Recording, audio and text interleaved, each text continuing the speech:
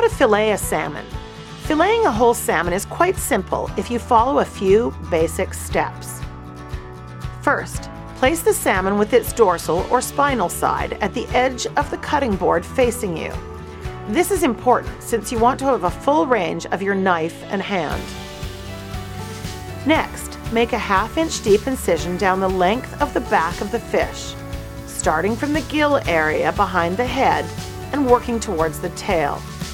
It's always important to work from the head to the tail to avoid damaging the fish flesh.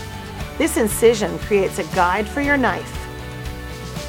Now, lift the fin under the gills and make a semicircular cut from the belly to the bone of the back surrounding the gill cavity.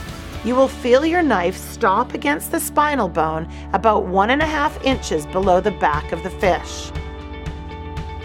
Holding the gills with one hand, rotate your knife so that the blade is now facing the tail. Keep your knife at a 20-degree angle and apply some pressure by gently pulling the head of the fish and beginning to saw back and forth in long, smooth motions, always following the spinal bone towards the tail of the fish.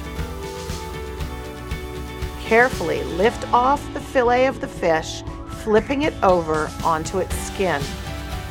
Any flesh that is left on the spine can be scraped off with a spoon. It's great for salmon cakes, pâté, or anywhere you might need chopped salmon. Remember, treat your fresh salmon with gentle care. Salmon flesh is very delicate and tears and breaks down when it's not handled carefully.